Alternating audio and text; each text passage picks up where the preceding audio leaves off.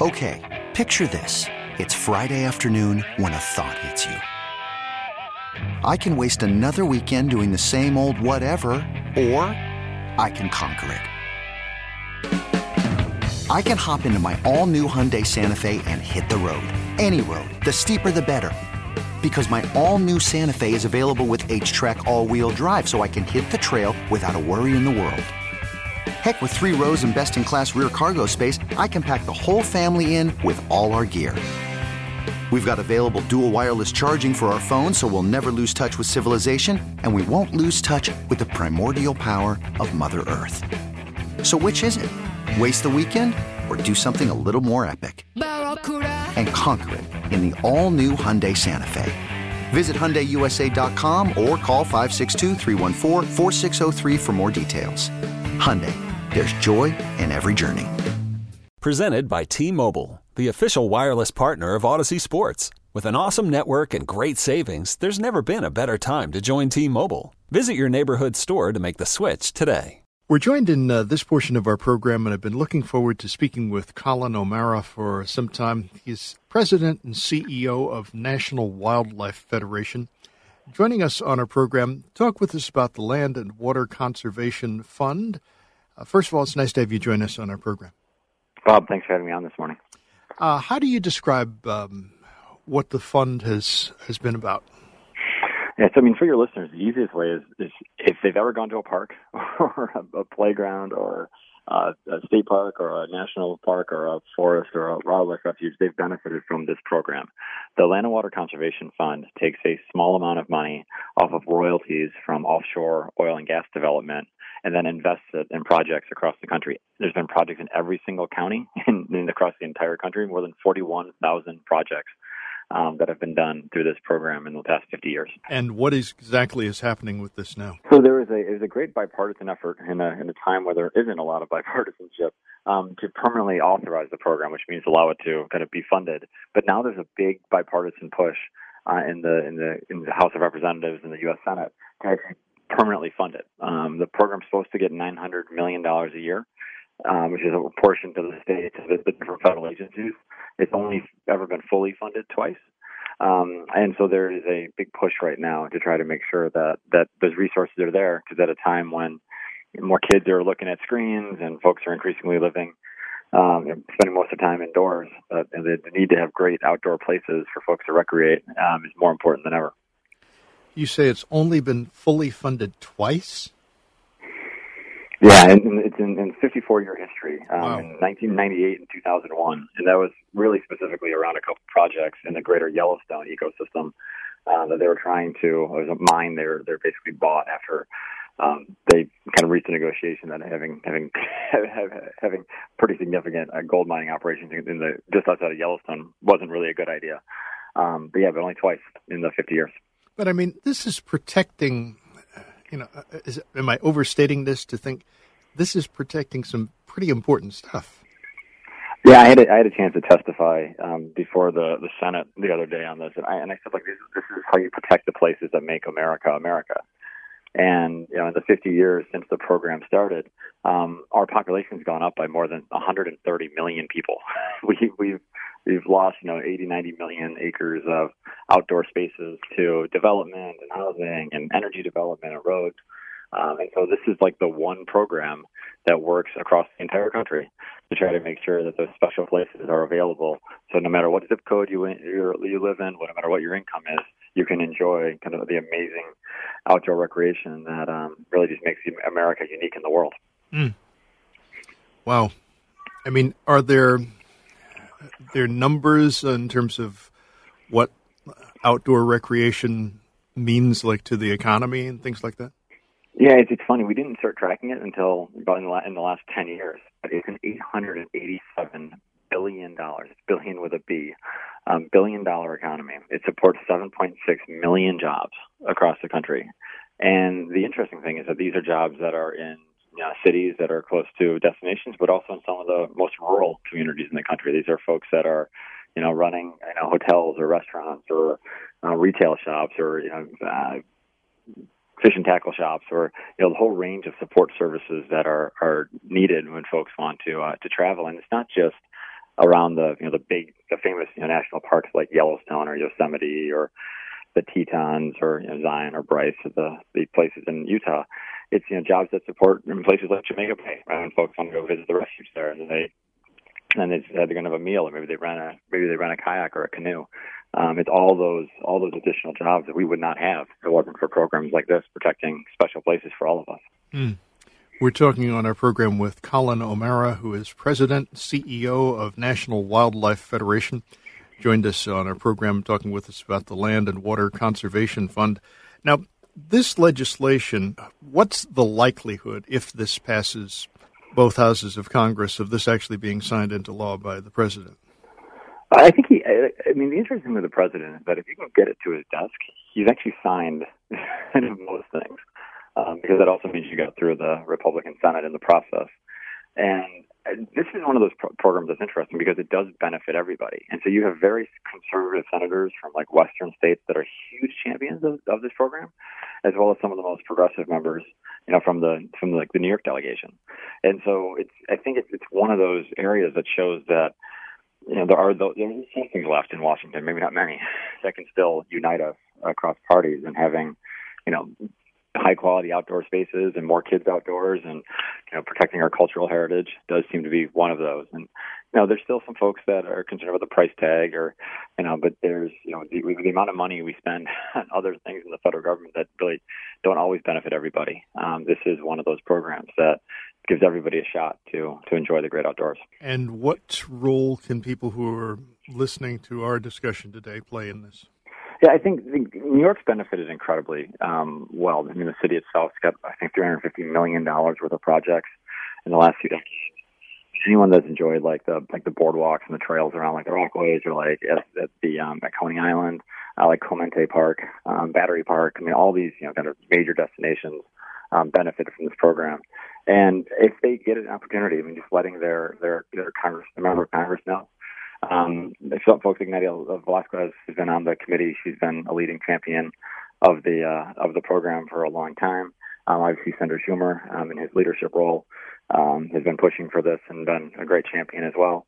But if they do have a chance to reach out to their member of Congress, that's always helpful to say this is important, because we want to have these great places to be protected for the future. There's a lot of new members. For those of your listeners that are in kind of northern New Jersey, a lot of those members are new. Just letting them know that it's important as they're trying to find their way and find the bathrooms and all the challenges of being in D.C.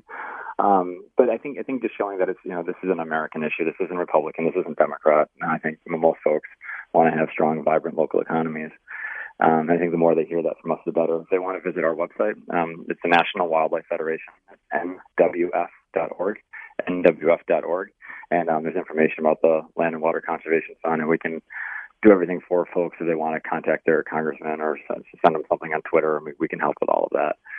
But again, this is the kind of it's lowercase p politics, right? This is just saying, hey, let's do this good thing that you guys are fighting over so many other things. Colin O'Mara, who is President, CEO of National Wildlife Federation, on the web at nwf.org. Thank you very much for joining us and sharing these insights. This is something we're definitely going to be watching. Thanks, Bob. Appreciate your time. We're joined in this portion of our program by Cedric Alexander.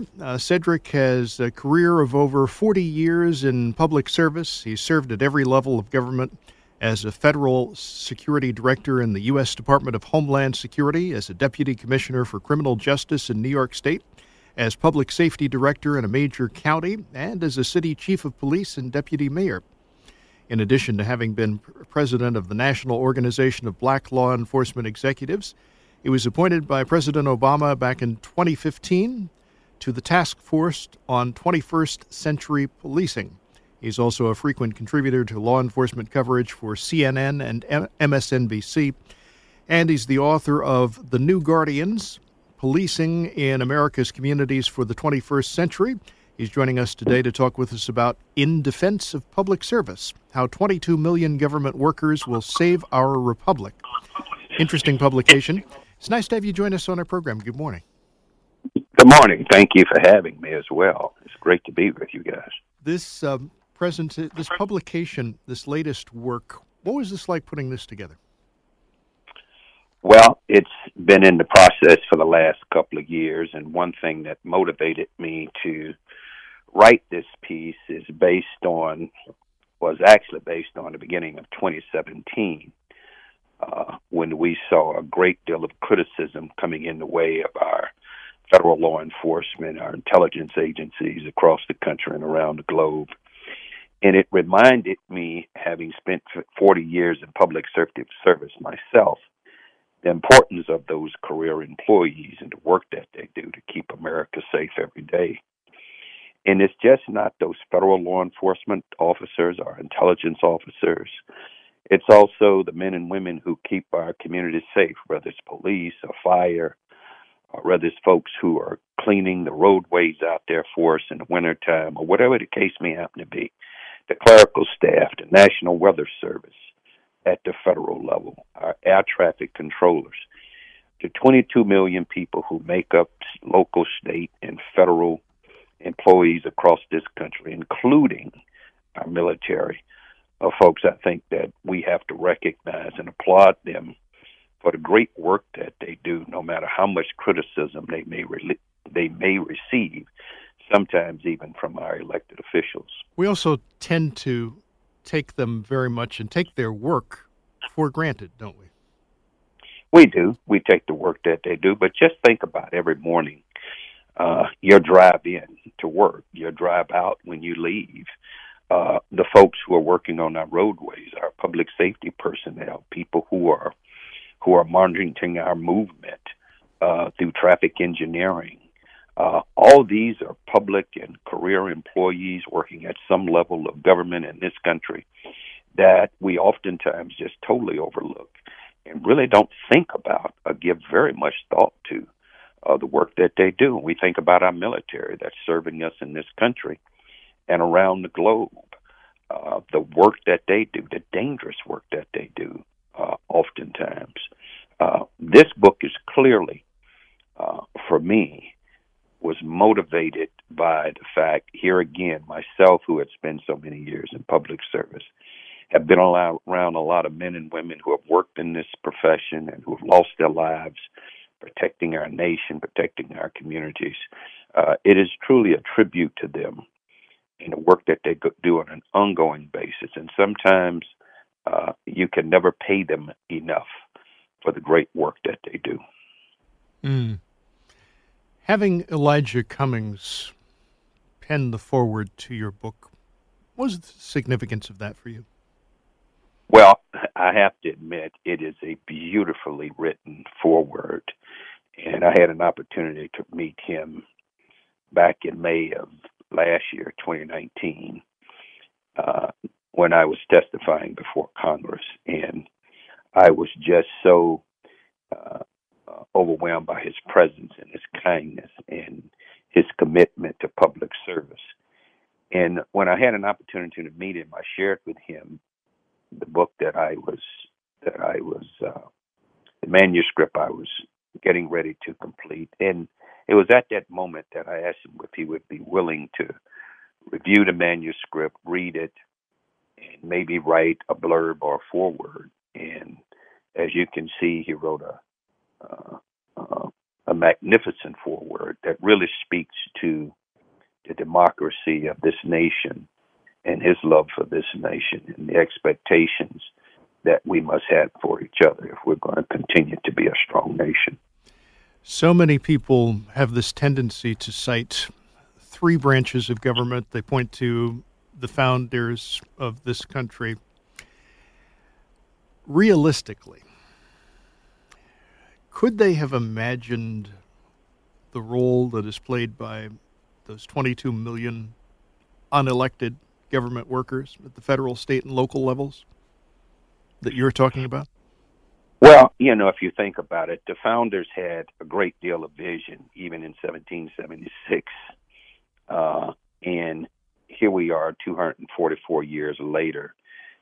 They remarkably had vision to be able to recognize that with the three branches of government, the judicial, executive, and legislative branch, that they had to write a constitution and create a nation where each one of those branches would oversee the other. one was equally as important as the other. It keeps us in balance, even though there appear to be an imbalance right now. It is to keep the nation in check. When you have three separate levels of government, which for the last 244 years have worked for us very well. However, my book, I have written that there is a fourth branch. And that fourth branch, not being an official branch as written in the Constitution, but certainly one that is important, and that is the people themselves, the American people. We are part of government, and we are what government is about. We're who government was written for. And that fourth branch, we have a great deal of influence in our communities in our day, on our elected officials, in holding them accountable and responsible to do the things that are so important to keep our Constitution safe and to keep our communities safe. So the fourth branch of government, to me, are all of us, you, me, all of us, the 300 million Americans in this country, who also have oversight of our elected officials. And we ourselves hold them accountable to do the job in Congress and at the state level and at the local level to do the things that are important for us. Do you see them exercising a degree of autonomy? The fourth branch? Yes. Oh, absolutely not. I mean they can't, but they do have the power of their votes and the power of influencing their communities with their elected officials. They have the power to hold them accountable, and they have the power to vote them in or out of office by majority vote. So they're a very significant part of who we are as a nation. We can't forget that. We're a very important piece of this. We are. This partisanship that has been a paralyzing factor in politics for some time has obviously, many people would say, been heightened in recent years. I believe hyper-partisanship is the way that it's characterized. What distinguishes partisanship, which many people would say has been around for some time, versus what we're seeing now? Well, partisanship is just part of our American way of doing business ever since the beginning. You always had a right and left side of the aisle, where they may have differed on a number of ideologies or philosophies as it related to what was best for this country. That's normal. But what we live now, we're in a state of hyper-partisanship, where there appeared to be very little, if you will, respect for each other's ideas and being supportive of each other for the best interests of the American people. And it's become so hyper-partisan. There's even research out there that even suggests that we're not just divided by gender and race. There's evidence to show that as a nation, we become very divided by our political affiliation. And that is just so unfortunate for this country, because we're much better than that. We're greater than that. But there is certainly leadership out there on both sides of the aisle that is not doing what they need to be doing so that we can move this country forward. And the unfortunate part of it is they're American people. They want their elected officials to be able to come to an agreement and to resolve and find ways to move this country ahead as one nation. Mm. One of the things that sometimes comes up from people in the executive and the judicial branches of government will say that civil service is highly politicized. And that most of the workers, they will say, are Democrats. Mm-hmm. Do the facts actually back that up? No. You have employees both at the federal, state, and local level. Many of them are parts of many of them are Democrats, some are Republicans.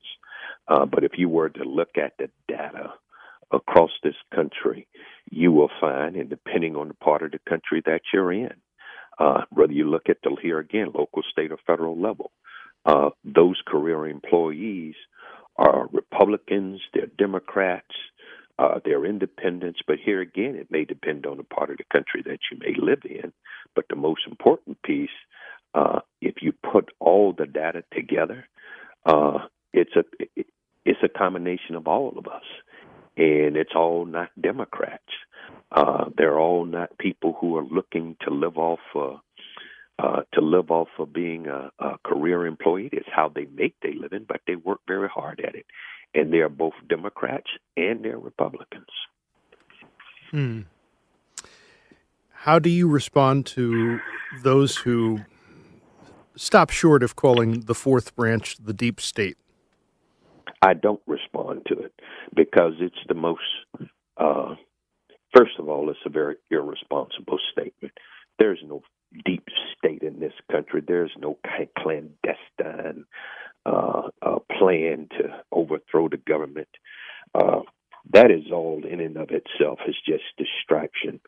And the fourth branch, certainly, when I write about it, when I talk about it, has nothing to do with being a deep state. It has everything to do with the American people recognizing that of the 22 million people, or the 300 million people, I should say, that make up this country, they are what I call the fourth branch of government, merely because they have influence. They have influence to vote. They have they have the ability to influence their elected officials about what they feel is best for their neighborhoods, their communities. But these are everyday, law-abiding American citizens who only want the very best for this nation and who have an expectation that their nation leaders, their elected officials, will take the responsibility and do what's right on their behalf. But this whole idea about there being some deep state, there's no deep state that's out there. We're talking on our program with Cedric Alexander and talking with him about his book, In Defense of Public Service, How 22 Million Government Workers Will Save Our Republic. Very interesting discussion that we're having. When you talk about the legitimacy of government, there are people who will doubt that. You point out something that I think is very interesting. When you talk about those times where there have been these government shutdowns, and there are people who are working in government on the federal level who go to their jobs without pay, and you know they're performing a full day's work and then some, and don't think anything of it. Well, and here again, that's in their attitudes about their job, their love for their nation, their ability to still be able to get up when you had a shutdown in this country not too long ago. Your TSA workers, your air traffic controllers, your National Weather Service meteorologists who worked for the federal government, your federal law enforcement, your military, your Coast Guard. These individuals went to work every day, and they just did not miss one paycheck. They missed several paychecks. That park ranger who keeps our parks safe, they did their jobs up until the time that the parks reopened. But there's some parts of our infrastructure in our country we cannot shut down, even when there are politics involved. And we saw these people go to work every day. And then we even saw a nation stand up behind them and start providing them sometimes with food and services. So that even though they had not received a paycheck, they still very diligently came to work.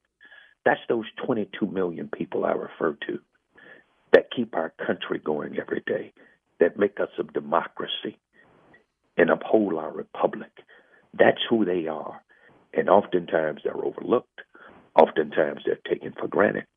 but you being able to get in your car or on the train or whatever your mode of transportation, during that shutdown, those people still came to work every day. They still made sure that we had everything that we need to do to keep our airways safe, our country safe, to guard our borders, and to be able to do the things that make us the powerful nation that we are. And there's a lot to be said about the American worker and those who go out there at the local, state, and federal level, and our contractors, and even those in private industry who play a role in keeping our nation and keeping things moving in this country and support our infrastructure. That's what this book is about. That's who it's for. And I encourage people to pick up a copy and share it with a friend, because it's about you. It's about this nation. It's about a commitment that people who live in this country have to this nation, and will do whatever they can to keep us going. Very well stated. A final question for you, and I think it's an appropriate one, given recent impeachment inquiries and the like, with the case of whistleblowers.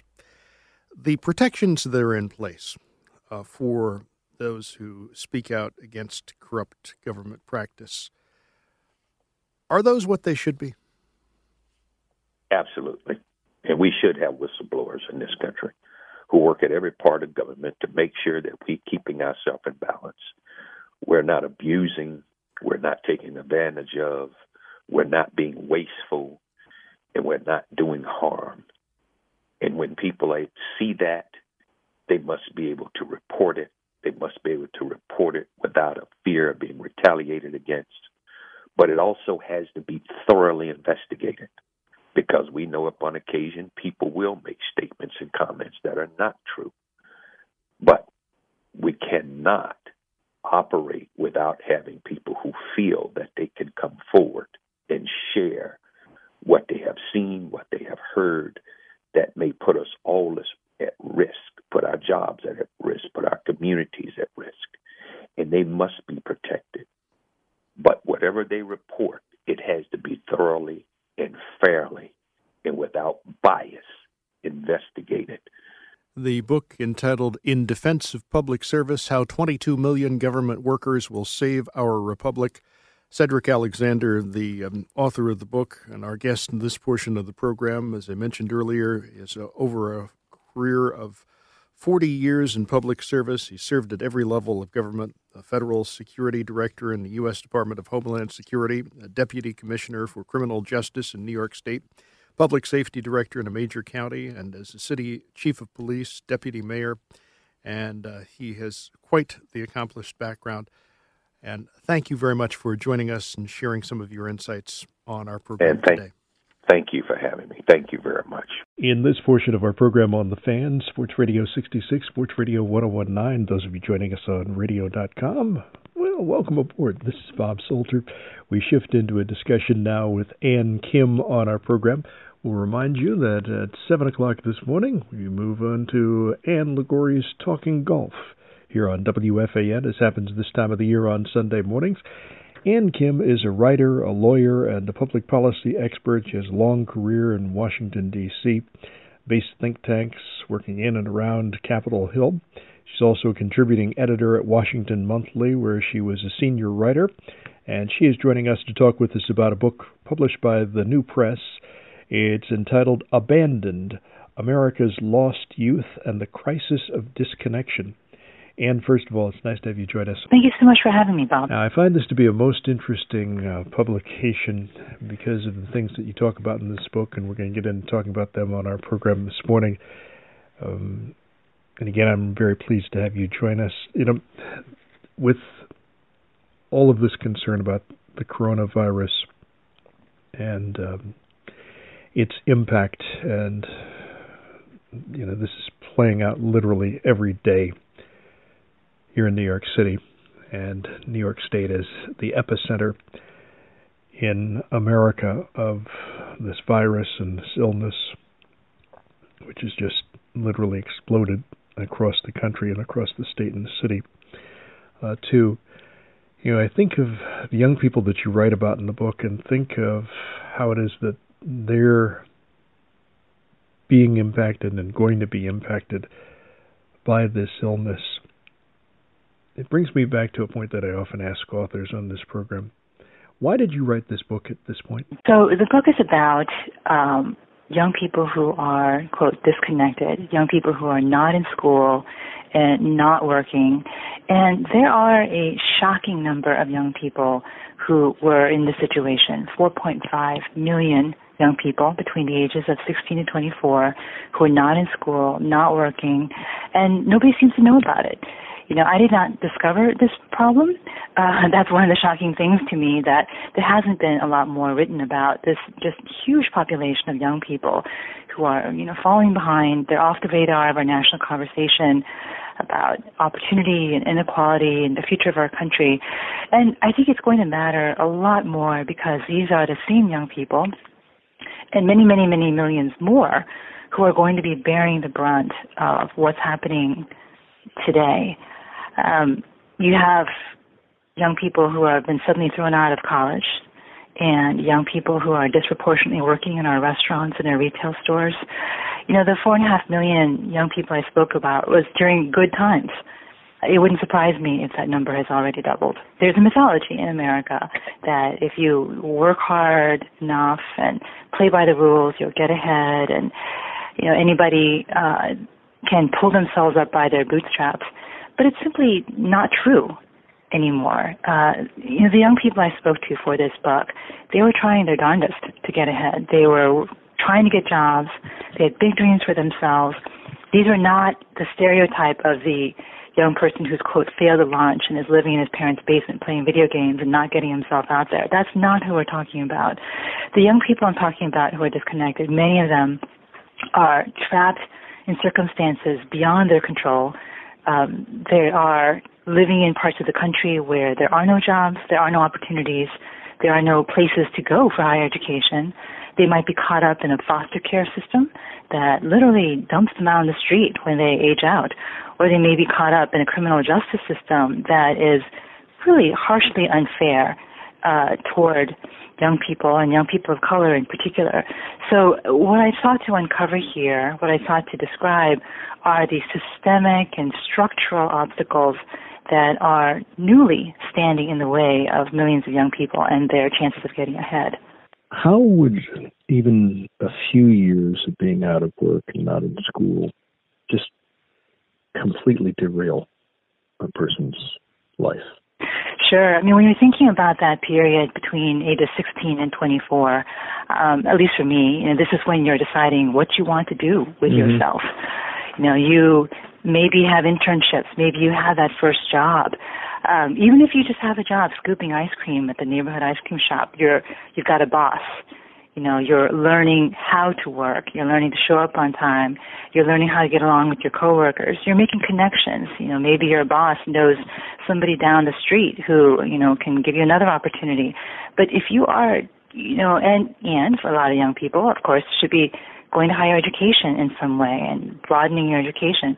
It's absolutely mandatory that you have to have some sort of higher education these days if you want to get a job that's going to pay you a living wage.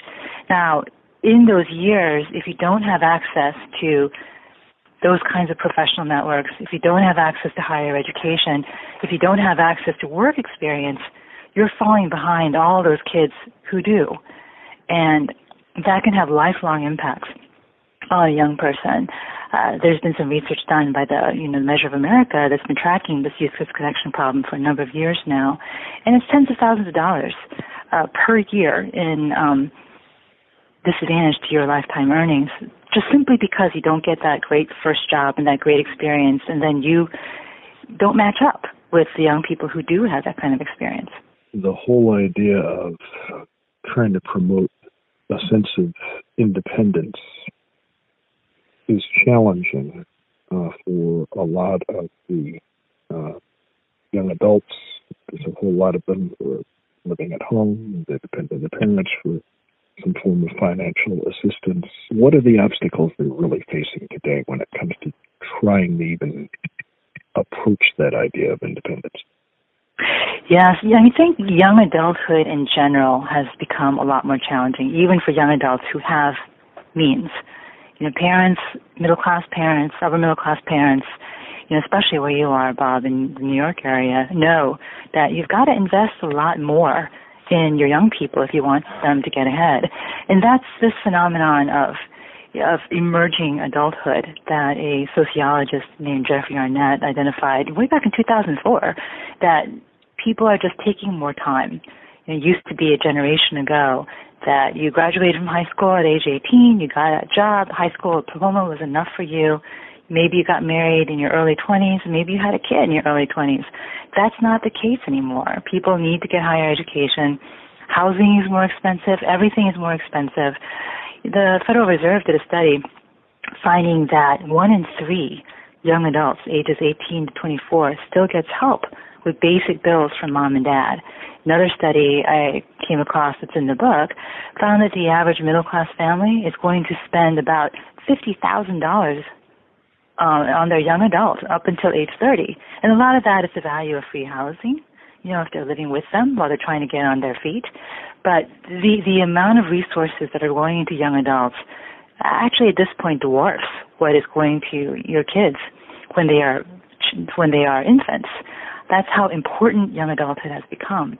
But if you're a young adult who doesn't have access to that kind of support, either because you don't have parents, you're in the foster care system, or you've been cut off from your parents in the child welfare system, or you have parents who care but who don't have the resources to help you, you're going to fall behind.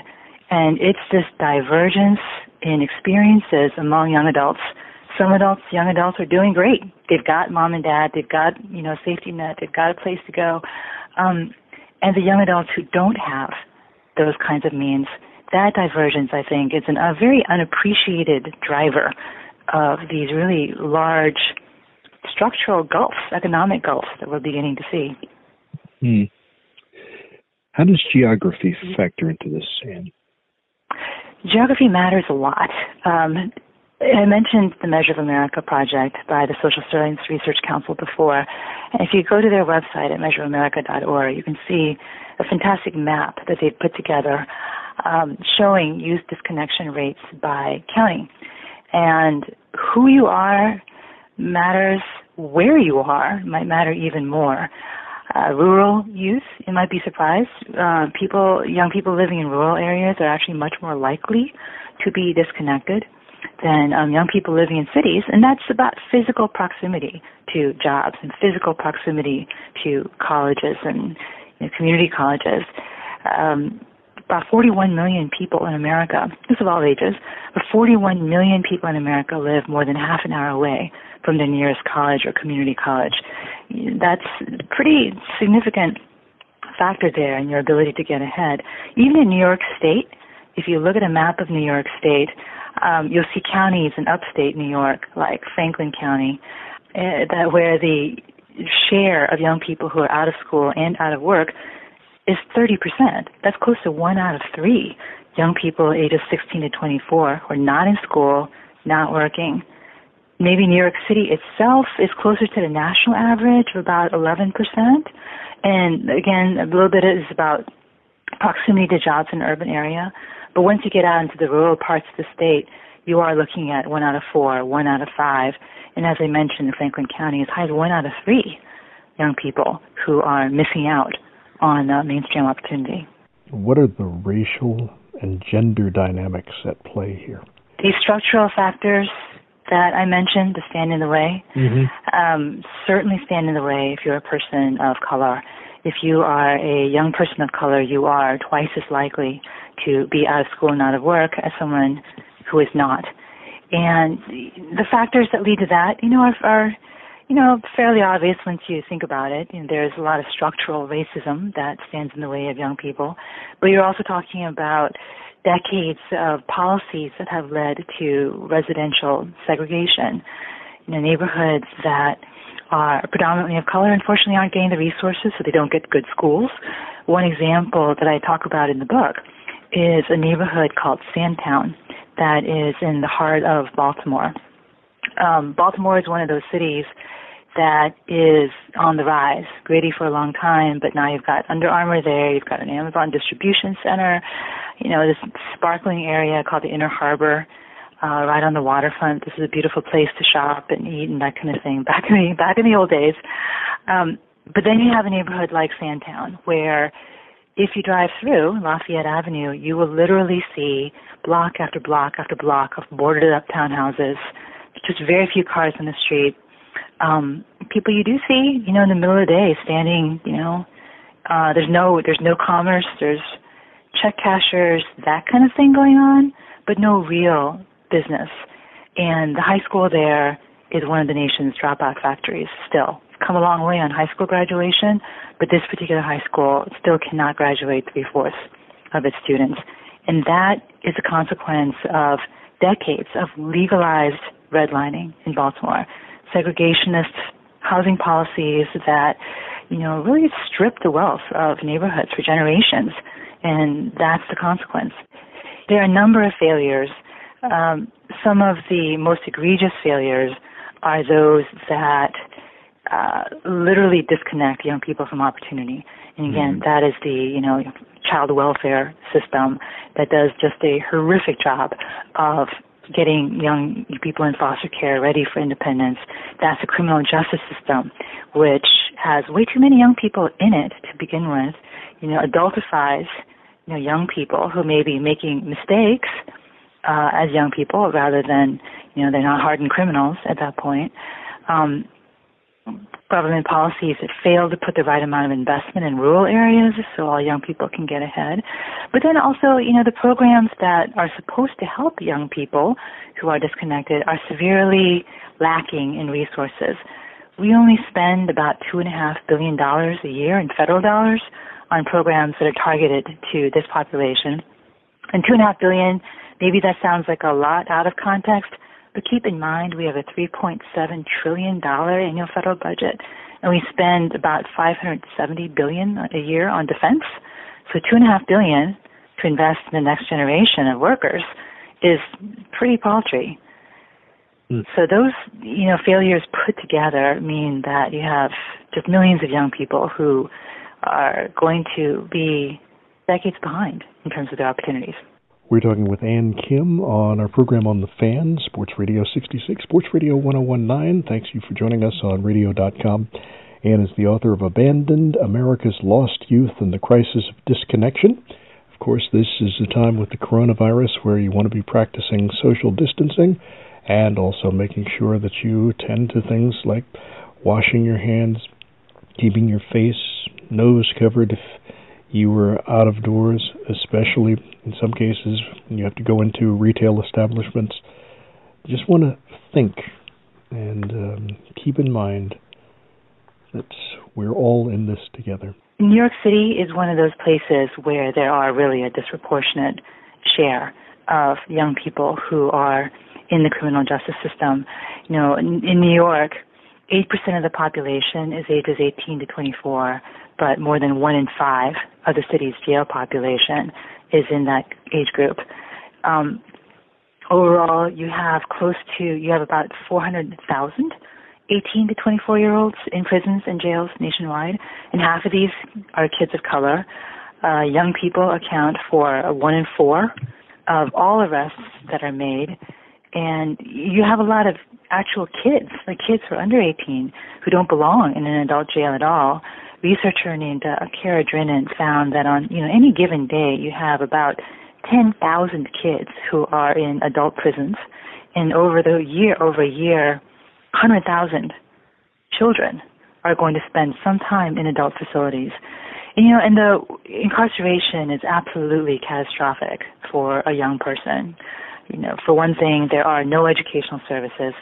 The Justice Policy Institute says only about 7%, provide services to help young people if they're incarcerated, train for a job or get some education. Young people are much more likely to be assaulted by older inmates. And the worst part is, of course, the likelihood of reoffending. 70 to 80% of young people who are reincarcerated are back in the system within 2 to 3 years, which means they are going to become lifelong denizens of the system. If you can break that cycle before it even begins, you're going to have a lot more young people who are going to avoid these catastrophic consequences as they age. Would you tell us about the Raise the Age campaigns that are attempting to address that statistic? Yes, so New York is actually one of those states that has begun to make some progress on this problem of sending very young nonviolent offenders to adult facilities or into detention at all. Keep in mind that there is one thing I haven't mentioned yet is that there is now, new brain science, neuroscience, that's finding that the brain is physically not developed until age 25. We've always believed for a long time, and it's still true, that period between infancy to age 5, is really the period that matters for brain development. That's why every middle-class parent's got tons of baby Einstein toys lying around and that kind of thing. What neuroscientists have discovered is that 16 to 25 is about as important as far as physiological brain development. But what's happening there is that the parts of the brain that deal with judgment, with executive function, so to speak, impulse control, those are all developing. And I think that has gigantic ramifications for criminal justice reform.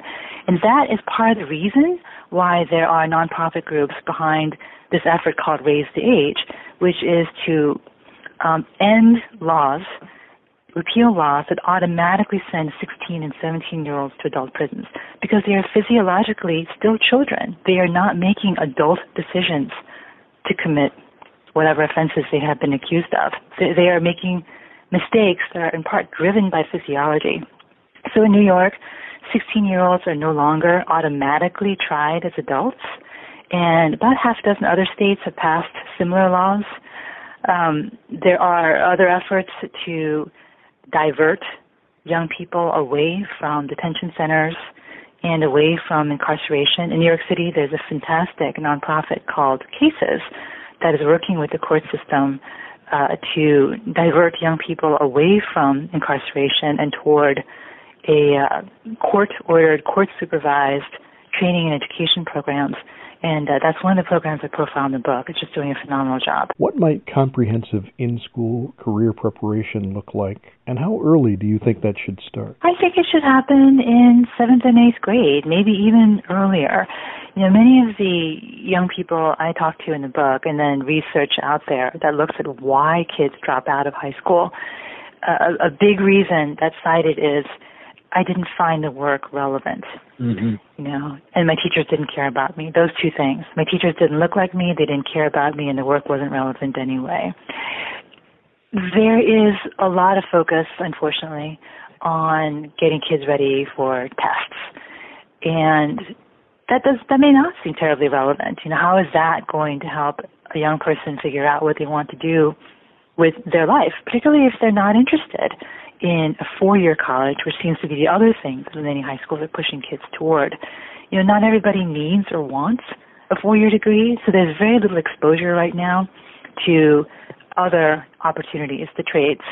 We actually have a shortage of electricians, in the country.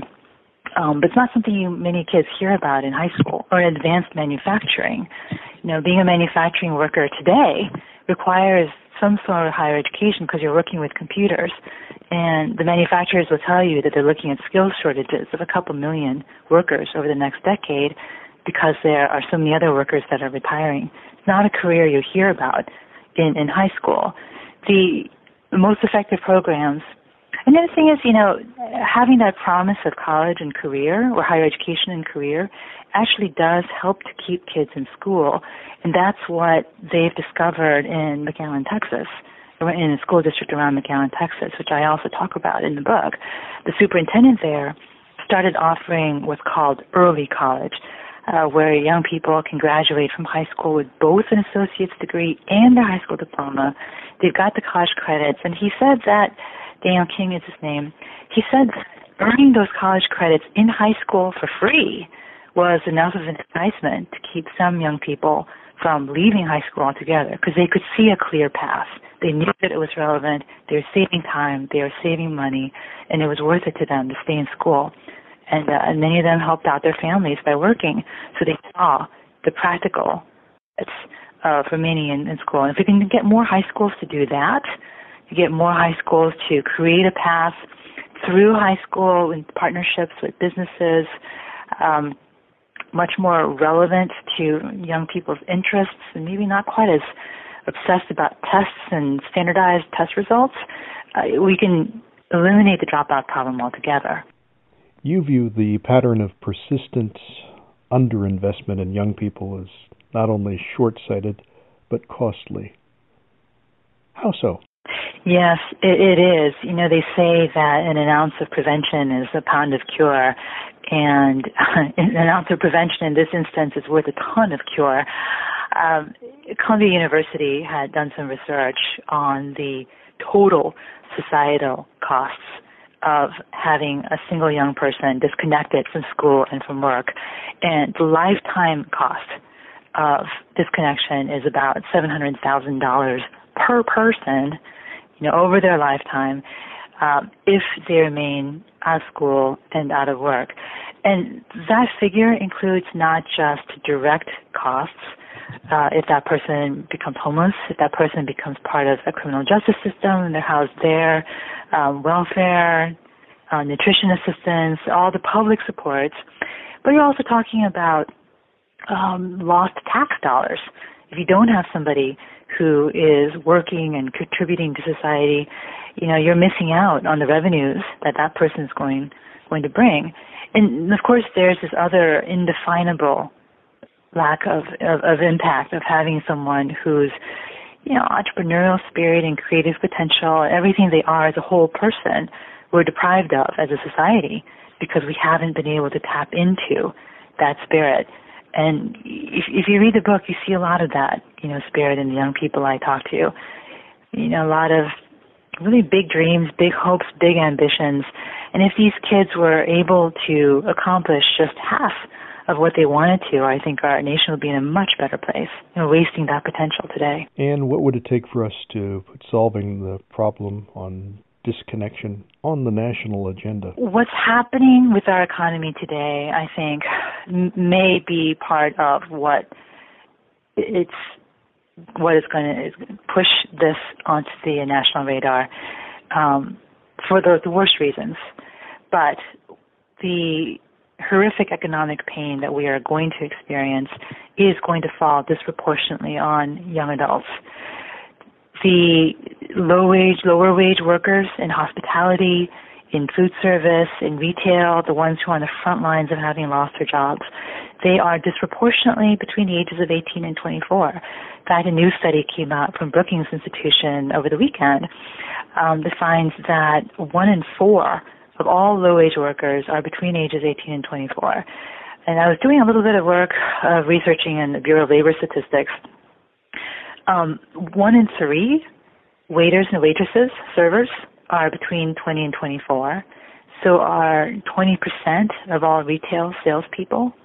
And keep in mind the unemployment rate among young people between 18 and 24 was already significantly higher than it was for the overall unemployment rate. It's 12% among 18 and 19-year-olds not in school, and double the current unemployment rate, which is was 3.5% among 20 to 24-year-olds.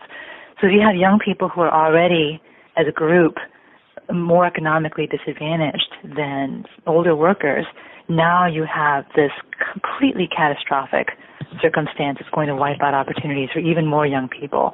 We're talking about millions who've probably been instantly disconnected.